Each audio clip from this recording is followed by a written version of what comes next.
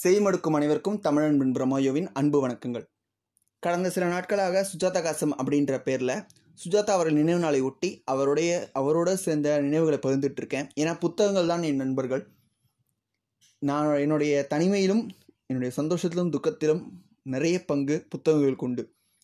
அதில் முக்கிய பங்கு நான் படிக்க காரணமாக இருந்த புத்தகங்களில் சுஜாதா அவர்களின் புத்தகங்கள் பெரும் பங்கு உண்டு. ஸோ அந்த வகையில் நான் அவரை பற்றி நினைவுகளை பகிர்ந்துட்டு இருக்கேன். இந்த பதிவுகளை கேட்ட சில பேர் நீ அவருக்கு நிறைய முகஸ்துதி செய்கிற, அவர் ரொம்ப தூக்கி வச்சு பேசுகிற, ஆளுக்கு தானே அவர், அதனால தான் நீ இப்படி பேசுகிற அப்படின்ற மாதிரி நிறைய பேர் நிறைய விமர்சனங்கள் வச்சாங்க. அதில் முக்கியமாக அவர் வச்ச விமர்சனங்கள் என்னென்னா, ஏன் இவரை மாதிரி யாருமே கிடையாதா, சும்மா ஓவராக பில்டப்லாம் கொடுக்காத. அதுக்கப்புறம் முக்கியமாக அவங்க வச்ச விமர்சனங்கள், அவர் ஆங்கிலத்திலேருந்து மொழிபெயர்த்து அதை சும்மா டச்சப் பண்ணி ஏமாத்து வேலை செஞ்சவர் அப்படின்னு சொல்லி சொன்னாங்க. அவர்களுக்கானதான் இந்த பதிவு. நல்லா கூர்ந்து கவனிச்சுக்கோங்கப்பா, உங்களுக்காகவே இந்த பதிவு. எழுத்தாளர் சுஜாதா ரங்கராஜன் இந்த நூற்றாண்டை சார்ந்த அறிவியல் புனைவு எழுத்தாளர்களில் முக்கியமானவர். தமிழ் அறிவியல் புனைவு எழுத்தாளர்களில் முக்கியமானவர். அவரை மதிக்காத, அவரை சரியாக பாராட்டாத ரசிகர் வட்டங்களை கொண்டவர் அப்படின்றது என்னுடைய வாதம். அவர் விமர்சனங்களுக்கு அப்பாற்பட்டவர் கிடையாது, விமர்சனங்களுக்கு அவர் கொஞ்சம் அஞ்சாதவரும் கிடையாது. அதே சமயம் அவர் டிரான்ஸ்லேட் பண்ணலன்னு நான் சொல்லவே இல்லை. ஆனால் அவர் கையாண்ட யுக்தி, இந்த அரைச்சமாவை அரைக்கிறதுலையும் அவர் கையாண்ட யுக்தி இருக்குது பார்த்தீங்களா, அதுதான் ஒரு எழுத்தாளனின் பலம். அந்த பலம் மிக பெரும் பலமாக பொருந்தியவர் தான் சுஜாதா அவர்கள். எல்லாரும் சொல்கிறாங்க காப்பி அடிச்சினார். இப்போ இருக்கிற முக்காவாசி படங்கள் காப்பி அடிக்காமல் தமிழில் வர்றது கிடையாது. அந்த உண்மையை நிறைய பேர் புரிஞ்சுக்கணும். அதே சமயம் நிறைய அவருடைய கதைகள் ஹெச்ஜி வெல்ஸ்லேருந்து அதுலேருந்து இதுலேருந்து கொஞ்சம் அங்கே சுட்டிருக்காரு. ஷெர்லாக் ஹோம்ஸ்லேருந்து வந்தது தான் கணேஷ் வசந்த் அப்படின்னு சொல்கிறாங்க. அந்த ஷெர்லாக் ஹோம்ஸ்லேருந்து வந்தது தான் கணேஷ் வசந்த்ன்றது தெரிஞ்சுக்கிறதுக்கு 10 வருஷம் ஆயிருக்கு. அந்த 10 வருஷத்துக்கு முன்னாடி உனக்கு கணேஷும் வசந்தும் உண்மையாக இருக்காங்களோ, ஒரு லாயர் 2 லாயர் இருக்காங்க, அவங்ககிட்டேருந்து கதையை வாங்கி இவர் எழுதிட்டு இருக்காருன்னு நினச்ச ரசிகர் பட்டாளங்களை கொண்டவர் சுஜாதா. அவருக்கு எழுதுகிற பாதி வாசல் கடிதத்தில் பிரியாவை நல்லா இருக்கதா கேட்டால் சொல்லுங்கள், கணேஷ் வசந்தை கேட்டால் சொல்லுங்கள், வசந்த சீக்கிரம் கல்யாணம் பண்ணிக்க சொல்லுங்கள், இப்படின்ற மாதிரி நிறைய விஷயங்கள் வந்திருக்கு. அப்படிங்கும்போது அந்த மாதிரி ஒரு என்கேஜ்மெண்ட் அவருடைய எழுத்துக்களில் இருந்திருக்கு. அதனால தான் அவர் எழுத்து ராட்சசன் எல்லாருமே சொல்கிறாங்க. அதை முதல்ல நீங்கள் புரிஞ்சுக்கணும். ஒரு விமர்சனம் வைக்கிறதுக்கு முன்னாடி நிறைய விஷயங்களை ஆராய்ச்சி செய்யணும். இவர் காப்பி அடிச்ச தப்பே இல்லைன்னு நான் சொல்லுவேன். ஏன்னா கலை புரட்சி, அதாவது போஸ்ட் மாடர்னிசம் அப்படின்னு ஒரு இலக்கிய புரட்சி நடந்தது. இந்த இலக்கியம்ன்றது அத்தனையும் சாரும். சினிமா, அரசியல், நாடகம், கலை எல்லாத்தையுமே சார்ந்தது தான் இந்த இலக்கிய புரட்சின்றது. இந்த போஸ்ட் மாடர்னிசம்ன்றதுக்குள்ள சப்டிவிஷன்ஸ் என்னென்ன வரும்னு கேட்டிங்கன்னா, voice for the minorities, and then Dalit literatures, and then இந்த மாதிரி நிறைய புது புது reforms, feminism, and then Marxism, இதெல்லாம் டாவோயிசம், இந்த மாதிரி கதை எல்லாமே இந்த இசம்கள் எல்லாம் இந்த போஸ்ட் மாடர்னிசம்க்கு கீழே தான் வரும். இந்த மாதிரி இருக்கிறதுல தான் சயின்ஸ் ஃபிக்ஷனும் ஒன்று, அறிவியல் புனைவும் ஒன்று. இந்த அறிவியல் புனைவுக்கு கீழே தான் இவருடைய எழுத்துக்களை நம்ம சேர்க்க முடியும். ஆனால் அதுக்கும் அப்பாற்பட்டு அவர் நிறைய எழுதியிருக்காரு. அகநானூறு புனர்நானூறுக்கு தெளிவுரை எழுதியிருக்காரு. அதுக்கப்புறம் ஆழ்வார்கள் ஓர் எரிய அறிமுகம் சொல்லிட்டு 12 ஆழ்வார்கள் பற்றிய வாழ்க்கை வரலாறு பதிவு செஞ்சுருக்காரு. அதுக்கப்புறம் அவர் எழுதின ஒரே ஒரு வரலாற்று புத்தகம் இருக்குது. ஆனால் அதுக்கு ஒரு பயங்கரமான எதிர்ப்பு நடந்தது. அதை பற்றி நம்ம பின்னாடி சொல்லுவோம். சரி, இவ்வளவு எழுதினவர் ஏன் இவ்வளவு விமர்சனங்கள் வைக்கிறாங்க? இது வேணும்ட்டே குறை சொல்லணுன்றதுக்காக பேசுறதோட சரியே தவிர இது அவருடைய எழுத்து மேலே எந்த ஒரு குறையுமே சொல்ல முடியாது. இண்டியனைசேஷன் அப்படின்னு ஒரு கான்செப்ட் இருக்குது. அந்த இண்டியனைசேஷன்ற கான்செப்ட் எல்லாத்துக்குமே பொருந்தும். அதாவது வேறு நாட்டு கலாச்சாரத்தை சார்ந்த ஒரு கலையை எடுத்து அவர்கள் நாட்டின் கலாச்சாரத்துக்கு ஏற்றாற்போல் மாற்றம் செய்து மக்களிடம் சேர்ப்பது தான் இந்த இண்டியனைசேஷன் சொல்லுவாங்க. அந்த இண்டியனைசேஷன் அப்படின்ற கான்செப்டை இவர் கரெக்டாக கையாண்டிருக்காருன்னு தான் சொல்லணும். ஏன்னா ஷெர்லாக் ஹோம்ஸும் வாட்சனும் கோட் சூட் போட்டு இங்கிலாந்தோட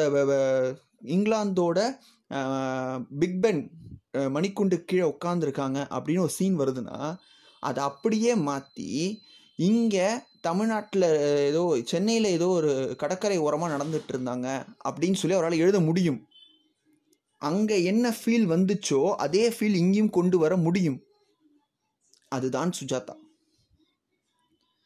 அந்த இடத்தையும் அந்த இதையும் மாற்றுறது இருக்கு பார்த்தீங்களா, அதை கரெக்டாக கையாண்டதால் தான் அவர் எழுத்து ராட்சசன் எல்லாருமே சொல்கிறாங்க. அதே சமயம் அவர் எந்த ஒரு கலையிலும் தனக்குள்ளே மட்டுமே வச்சுக்கிட்டு யாருக்கும் கொடுக்காம இருந்தது கிடையாது. எடுக்க கொடுத்துட்டே தான் இருந்தார். கற்றுக்க சொல்லிகிட்டே தான் இருந்தார். ஆனால் எதையுமே அவர் கண்டுபிடிச்சதாக சொன்னது கிடையாது. நான் படித்தேன்ற மாதிரி தான் நிறைய விஷயங்கள் சொல்லியிருக்காரு. அது நீங்கள் கற்றதும் பெற்றதும் யார் முழுசாக முடிச்சிருக்காங்களோ அவங்களுக்கு கண்டிப்பாக தெரிஞ்சிருக்கும்.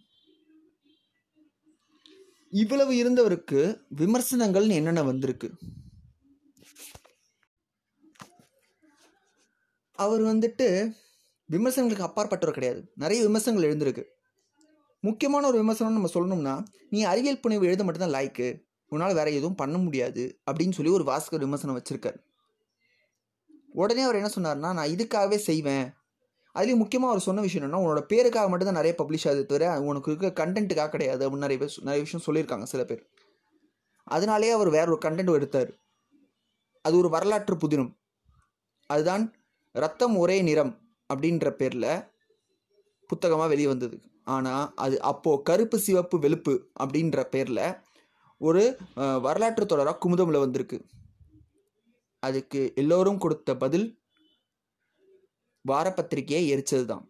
ஏன்னா அதில் ஒரு சாராரை அந்த இப்போ அவங்க பேரை மாற்றிட்டாங்க. அந்த சாதியினர் அவங்களோட சாதி அடையாளத்தை மாற்றிக்கிட்டு இருக்காங்க.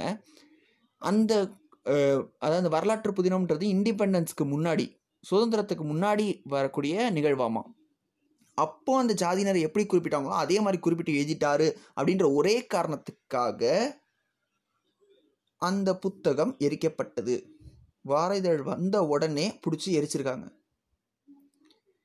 இந்த விஷயம் என் கூட இந்த விஷயத்தை பகிர்ந்துட்டவர் எங்கள் அப்பாவுடைய கூட படித்த நண்பர் சீனிவாசகம் அவர்கள். அவர் என்ன பண்ணார்னா, அவர் இங்கே ராமகிருஷ்ணா மிஷன், சென்னை ராமகிருஷ்ணா மிஷனில் தான் அவங்க எல்லாம் 12ஆம் வகுப்பு வரைக்கும் படித்தாங்க.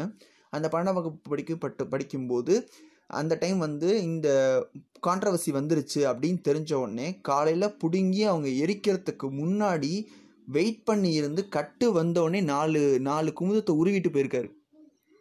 இப்படி என்னதான் இருக்குன்னு பார்க்கறதுக்காக. இதற்கு மறுப்பு சொல்லவே இல்லை சுஜாதா. ஒரே வார்த்தை தான் சொன்னார், நான் வேணா பேரை வேணா மாற்றிக்கிறேன், ஆனால் நான் வரலாற்றுக்கு முன்னாடி, நான் இண்டிபெண்டன்ஸ் முன்னாடி ஒன்று அப்படி தானே கூப்பிட்டாங்க, நான் அப்படி தானே எழுத முடியும், நான் அப்போ போய் மாற்ற முடியுமா என்னால் பேரை அப்படின்னு சொல்லி மட்டும் கேட்டிருக்காரு. இப்போ சொல்லுங்க, அவர் இந்த நூற்றாண்டை சார்ந்த ஒரு மிகச்சிறந்த எழுத்தாளரை மதிக்காத சமூகத்தில் அவர் ஏன் இருந்தார்? மதிக்காத சமூகத்தின் மீது கோபம் வருமா வராதா? வரதானே செய்யும். அதான் எனக்கு வந்திருக்கு.